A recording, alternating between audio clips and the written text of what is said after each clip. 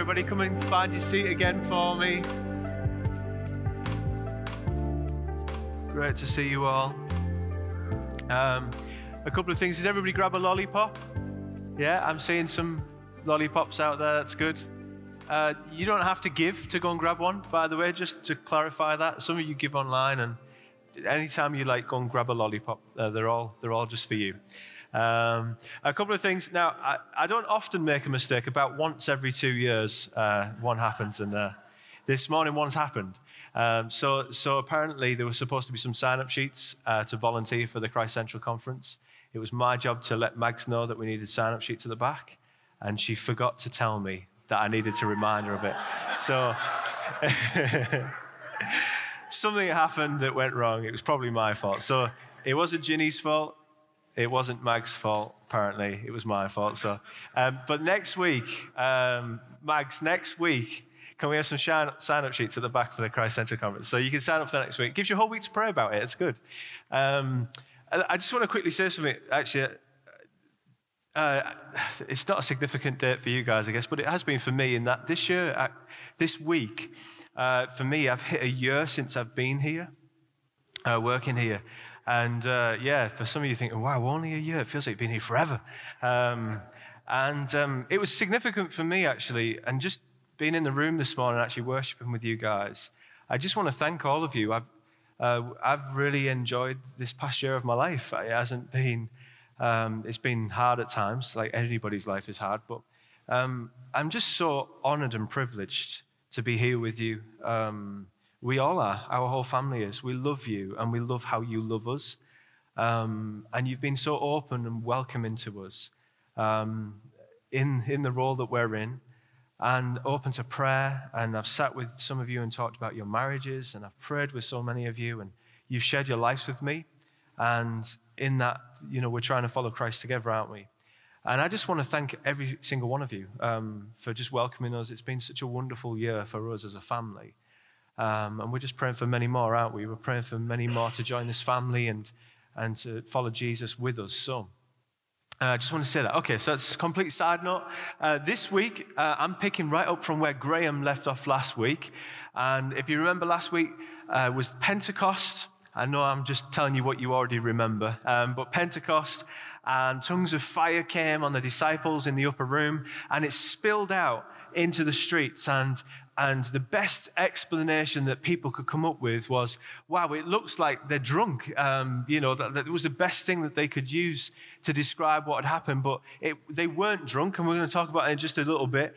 But it was this incredible moment.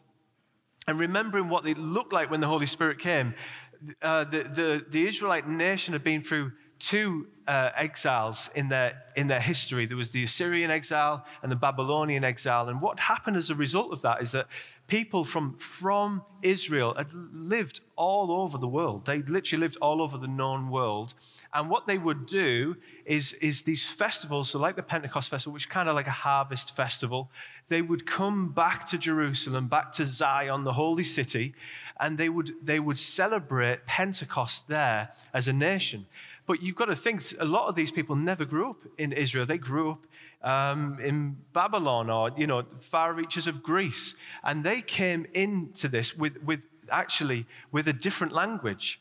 So the fact that these people from Galilee and Judea, they could speak languages that they'd never heard before, and they hadn't been able to speak them 1 minute ago, but the Holy Spirit had come and enabled them to do incredible things. And there was this outpouring of praise and worship in all different languages from all over the world. And people who had traveled to Jerusalem, who didn't live there, who had a different native language because of where they'd grown up, all of a sudden going, how do they know our language? How is this possible?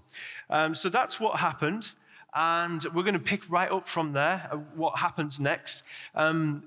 Two things to tell you about. One is that we're going to pray before we go into Scripture. So if you have your Bible, turn to Acts chapter 2. Acts chapter 2, verse 14.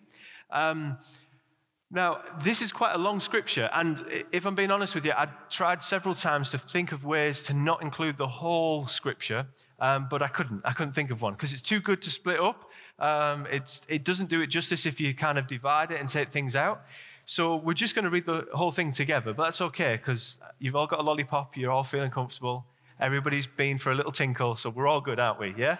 Okay, so we're going to read Acts chapter 2. For those who don't have the Bible, it's going to come up on the screen, verses 14 to 36. I need to pray first. Father, thank you for your word. We thank you, Lord, that when we allow you to speak to us, when we have open hearts, that the word of God changes our lives.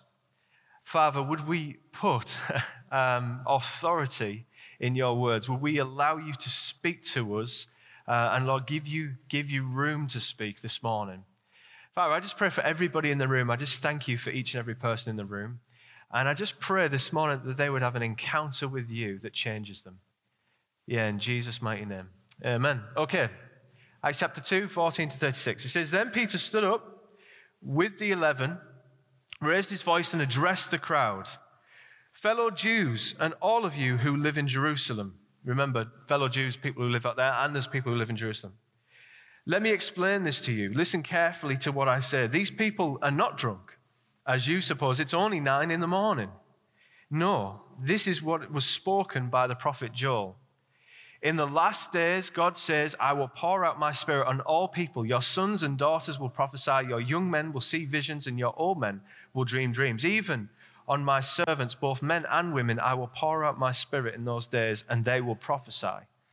I will show wonders in heavens above and signs on earth below, blood and fire and billows of smoke.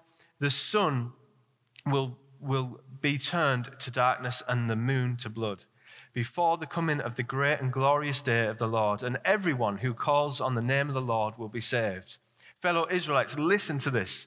Jesus of Nazareth was a man accredited by God to you by his miracles, wonders, and signs, which God did among you through him, as you yourselves know.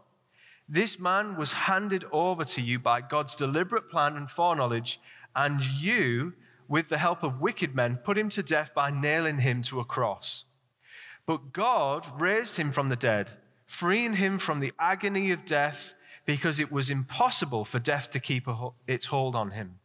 David said about him, I saw the Lord always before me, because he is at my right hand, I will not be shaken. Therefore, my heart is glad and my tongue rejoices. My body also will rest in hope, because you will not abandon me to the realm of the dead. You will not let your Holy One see decay. You have made known to me the paths of life.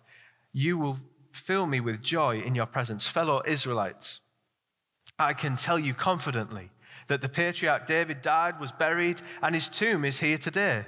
But he was a prophet and knew God had promised him an oath that he would place one of his descendants on his throne. Seeing what was to come, he spoke of the resurrection of the Messiah, that he was not abandoned to the realm of dead, nor did his body see decay. God has raised Jesus to life, and we are witnesses of it. Exalted to the right hand of God, he has received from the Father the promised Holy Spirit and has poured out what you now see and hear. For David did not ascend to heaven, and yet said, the Lord said to my Lord, sit at my right hand until I make your enemies a footstool for your feet. Therefore, let all Israel be assured of this.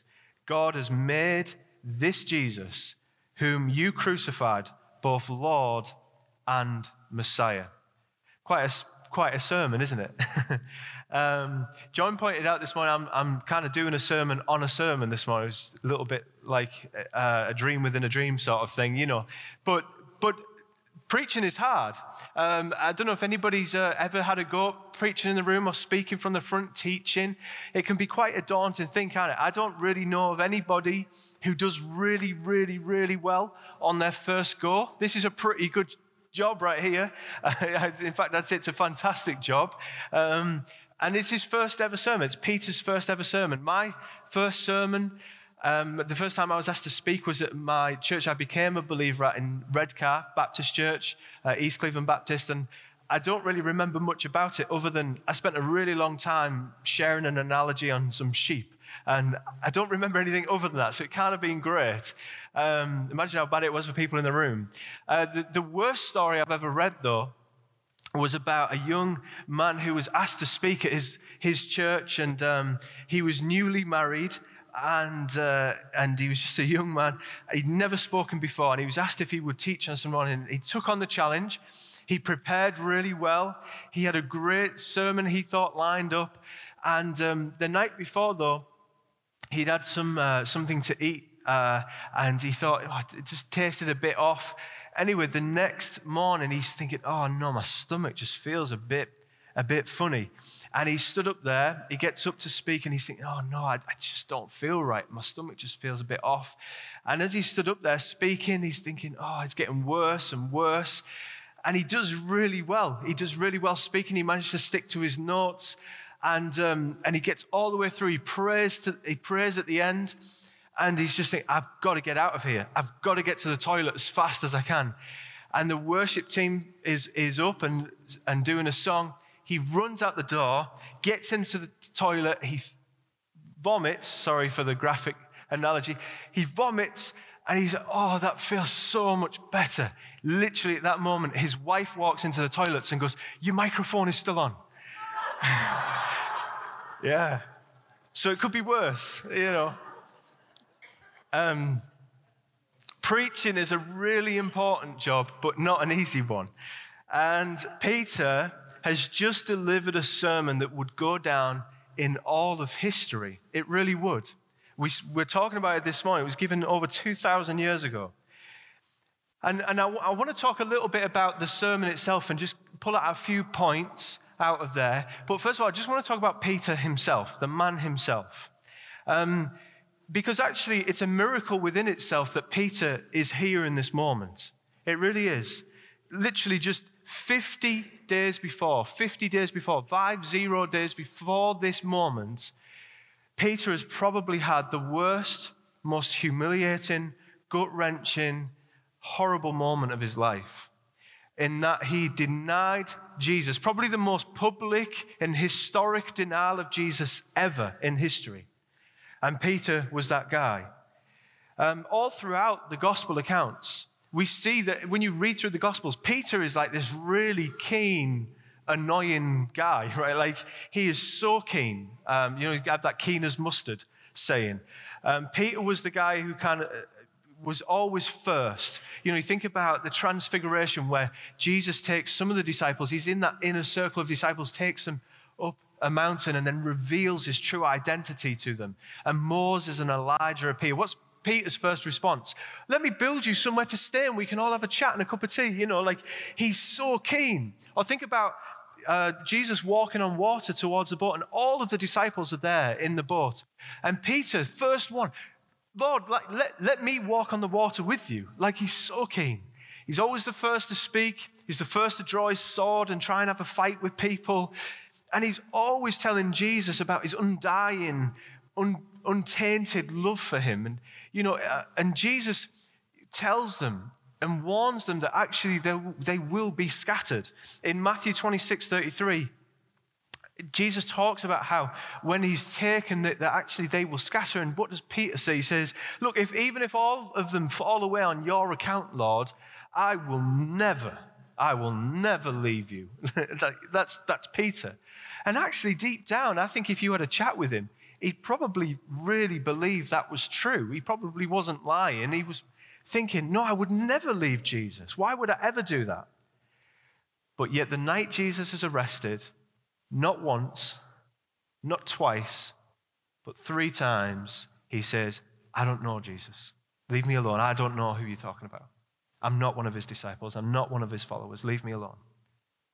And he denies Jesus 3 times. And yet 50 days later, Peter is here at the start of something new. The Holy Spirit is being poured out. And who does God call to stand up in front of this crowd of thousands of people from all over the known world and to declare a new day in the kingdom of heaven? Who is it that he asks to do that?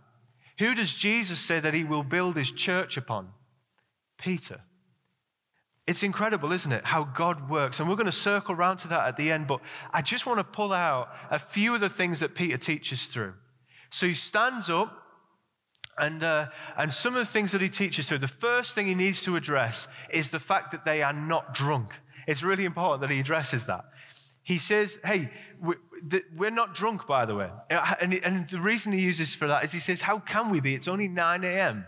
Now, as I was preparing, I kind of figured this isn't something that translates very well culturally.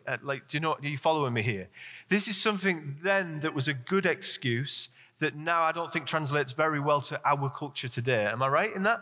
Like, have you ever been to the airport at 7 o'clock in the morning for an early morning flight and everybody's got a beer in front of them because somehow time doesn't exist in airports, right?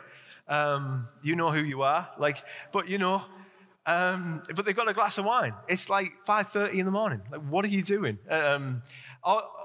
Just thinking about, I've met people who were just finishing drinking at 9 in the morning, let alone starting. So the reality that doesn't translate. But then the Israelites would have known exactly, by the way, that's a bad thing. I'm not condoning that. I just want to make that very clear for a second.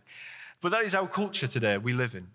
But then it would have made complete cultural sense to them. The Israelites would have known exactly what he was talking about. The fact that it was only 9 a.m. was very important. Jews were permitted to drink wine generally only with meat. There was a few exceptions, especially around festivals. Exodus 16 verse 8 tells us that wine had to be drunk with meat, generally. That wine was generally drunk with meat. That was, as they would see it, the law in terms of how they would do it. Wine was drunk with meat, or flesh as it describes it, and bread was for the morning. So generally, not always because of festival traditions and things like that, but generally they would have bread in the morning and meat and wine would be for an evening. So he's making a reasoned argument. It's 9 o'clock in the morning. Why on earth would we be drinking wine at this time? We drink that on an evening, like you, But it's a reasoned argument, and it's an important argument because what he's pointing out to him is what you're seeing is not ungodly behavior, but rather an act of God. It's really important that he corrects that right away. This isn't us acting ungodly, but rather God acting. And then he goes into his sermon. He corrects that. We're not drunk, but this is some things I need to communicate with you. So 4 things that I've picked out of this sermon that are really important to kind of understand the string of where he's going here. The first thing is that Jesus, he says, is authenticated. He is authentically God. Peter points out that God has authenticated Jesus as being somebody from above. He is not another human, not just another prophet, not just another king even, but rather he is from above. He is not of this world. Jesus had the ability to do what no other human in the past or in the future has ever been able to do or will ever be able to do. Jesus has a divine power that only God can possess. In verse 22, he said, fellow Israelites, listen to this. Jesus of Nazareth was a man accredited by God to you by miracles, wonders, and signs, which God did among you through him, as you yourselves know. Peter was saying that Jesus was not simply just healing people, right? Jesus didn't just come to heal people and reverse sickness. That's not the only reason he did those things. Reversing sickness and getting rid of demons and performing signs is all brilliant. Walking on water, turning water into wine. These are all incredible things. But he's saying he's not just doing that for your good. Actually, God is showing you through those signs who he is, who his son is, that he is actually God. And actually, I could get you all pretty much up here and we could share testimonies of the signs and the wonders and the miracles and the healings that you've seen Jesus perform in your own life. Am I right? Put your hand up if that's true of you. Just, you could come up. I'm not going to ask you to, but you could come up and share, this is what Jesus did this week. This is what I've seen God do in my life through the power of Jesus. And actually, those tell us something about Jesus himself. All those things tell us about who he is, that he is actually God. And they authenticate that he is God. That actually when we pray in the name of Jesus and money appears in the bank that we're desperate for, or miracles show up, or we have chance encounters which we couldn't believe, or there's a breakthrough in a relationship, or there's forgiveness received that we never thought that would ever come. Actually, it authenticates that Jesus is God. It's not just about the thing that happens. It's about authenticating who Jesus is. Are you with me? Okay, good. Okay, so that's the first thing he says. He's authentically God. He is God. Second thing he says is that he was crucified. He was crucified. This is the second thing he wants to point out to them. This man, verse 23, was handed over to you by God's deliberate plan and foreknowledge, and you, not you, I'm not pointing at you, with the help of wicked men, put him to death by nailing him to a cross. And I just want you to picture Peter. He kind of stands up, perhaps he stands on a table or something outside or on a cart or sits on a donkey just so he's a little bit elevated above people. And you can imagine the people in the crowd that are there. He's addressing them as people who've come from outside of Jerusalem and in, but also the people who were in Jerusalem.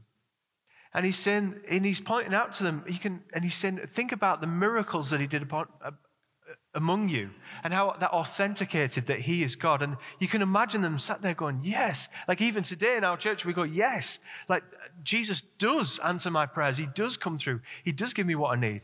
He's saying he's authenticated. And lots of people in the crowd would have been nodding and saying, yeah, I know what you're talking about, Peter. But at the same time, he points out that some of the people who were there were also in the crowd in Pilate's court shouting, crucify him. Crucify him. Kill him. And what he's pointing out to them is, look, some of you were there.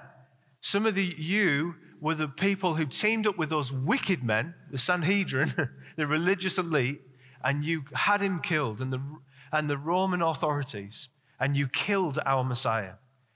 But what he points out is this was all God's plan. God had knowledge of this. Jesus himself told the disciples, not 3 times, he told them what was going to happen. They didn't quite get it, but he told them, I'm going to be killed. I'm going to be taken. I'm going to be a lamb to the slaughter. And Jesus knew, God knew.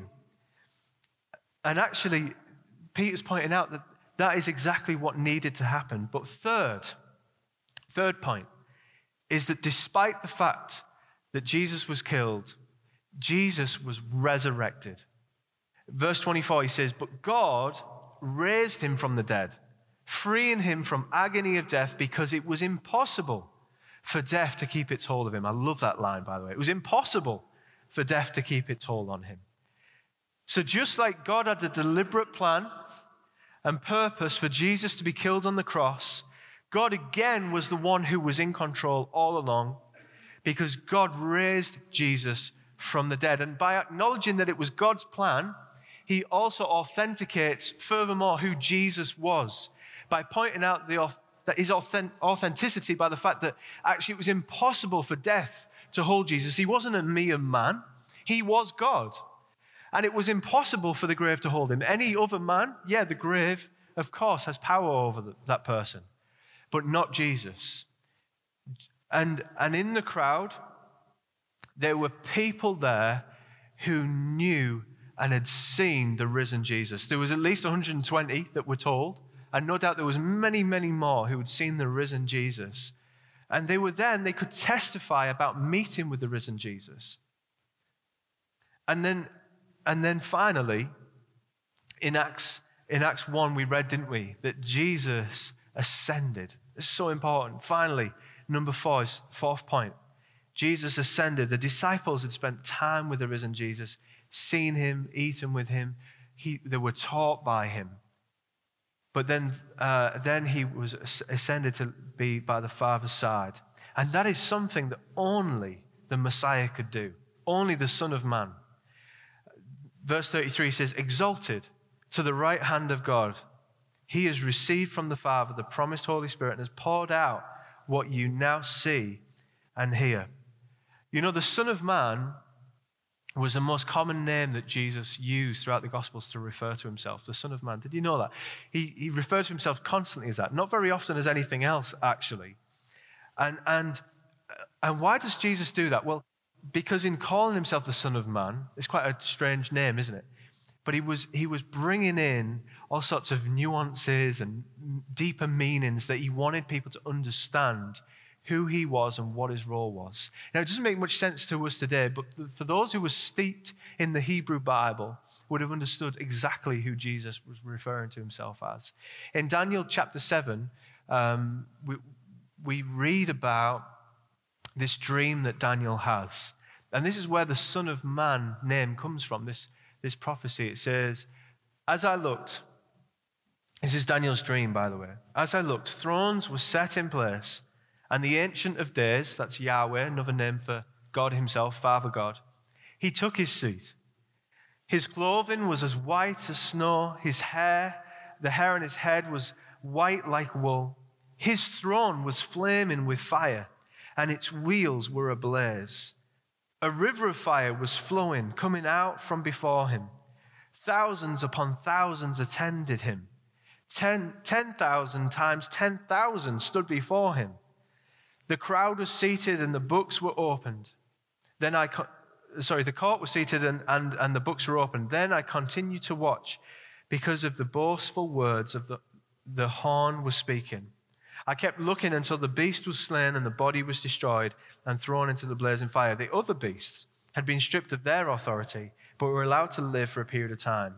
He's referring to earthly kingdoms here. And this is the important part. This is where the Messiah comes into it. In my vision at night, I looked, and there before me was one like a son of man, coming with the clouds of heaven. He approached the Ancient of Days. He approached God himself and was led into his presence. He was given authority, glory, and sovereign power. All nations and all peoples of everybody say that word. Say it louder. Every language. What happens here at Pentecost? Languages. Every language worshipped him. His dominion is an everlasting dominion that will not pass away, and his kingdom is one that will never be destroyed. And Peter's pointing out to everybody in the crowd in this moment, he is the Son of Man. He is the one prophesied. Every language will worship him. When he is seated at the right hand of the Father. And that's exactly what's happened. Jesus has ascended to be at the right hand of God. And now he sits in that ultimate place of authority and power. And look, I could have spent hours and hours picking away at the sermon of Peter. And we could have gone into its references and all different types of things. But that's the main string. That's the backbone of what he's teaching the crowd in Israel. And how will they respond to that sermon? Well, we're going to talk about that next week. But what I want to talk about right now is how are you going to respond to these truths?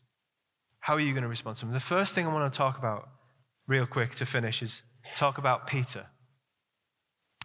You know, Peter found himself just 50 days before that night Jesus was arrested. He went from being full of pride that night to the Passover meal, where he denies Jesus 3 times. He denies Jesus 3 times.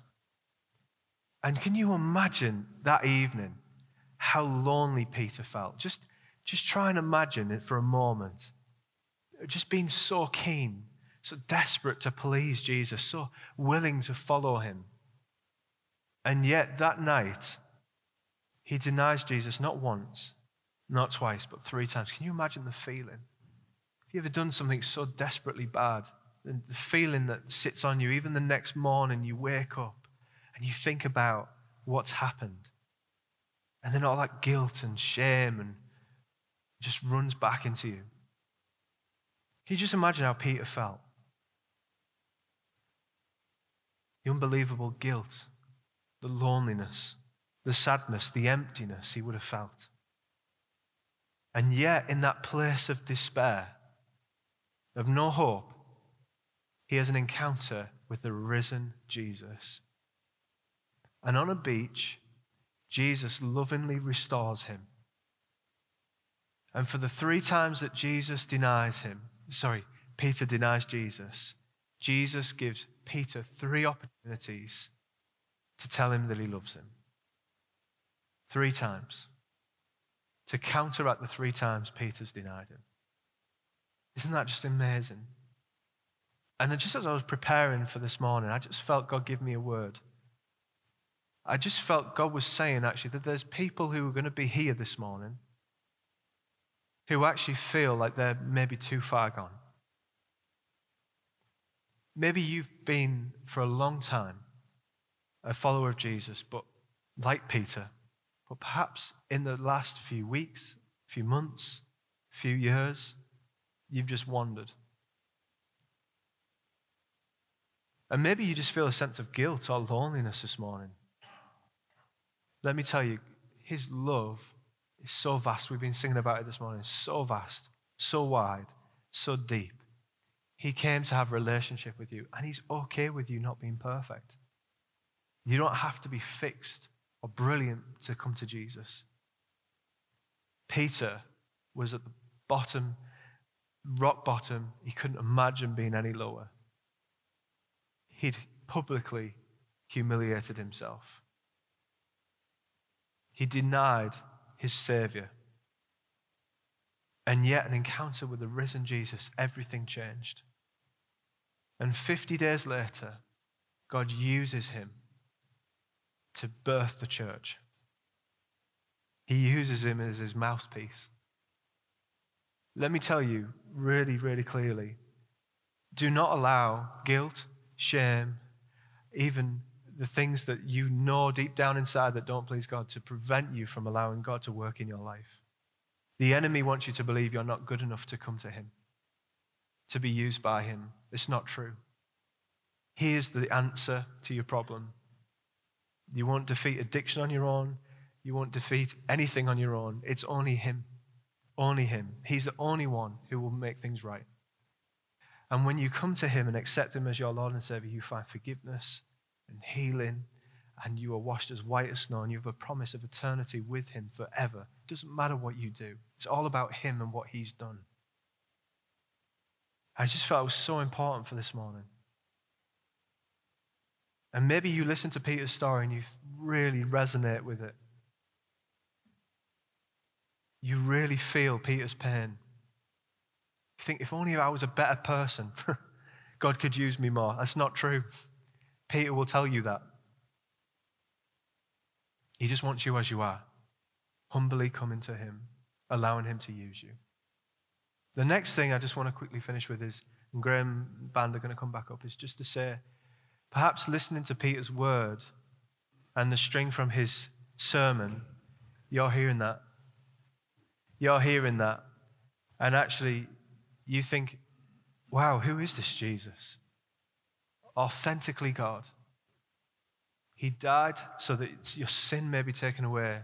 He rose again so that you can have life and life to the full, always in the presence of the Father for all eternity.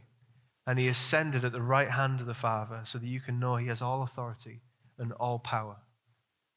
And he is for you. He loves you and wants relationship with you. And if you have never responded to that before, if you'd heard about Jesus but never understood the meaning of him being here, his earthly ministry, let me tell you, it was for you. It was for you. And like Peter, the man who could do it all but in the end could do nothing, he has a plan for your life, and he wants to use you for the goodness of his kingdom. And he's asking you to give your life to him this morning. So we're going to respond as a church. I'm going to invite Phil to come up and lead us in a time of response. And I want to encourage every single one of us to respond, even if you've been a follower of Jesus for a long time. But Phil's going to lead us in response now. This is the day God wants to speak to you. Amen.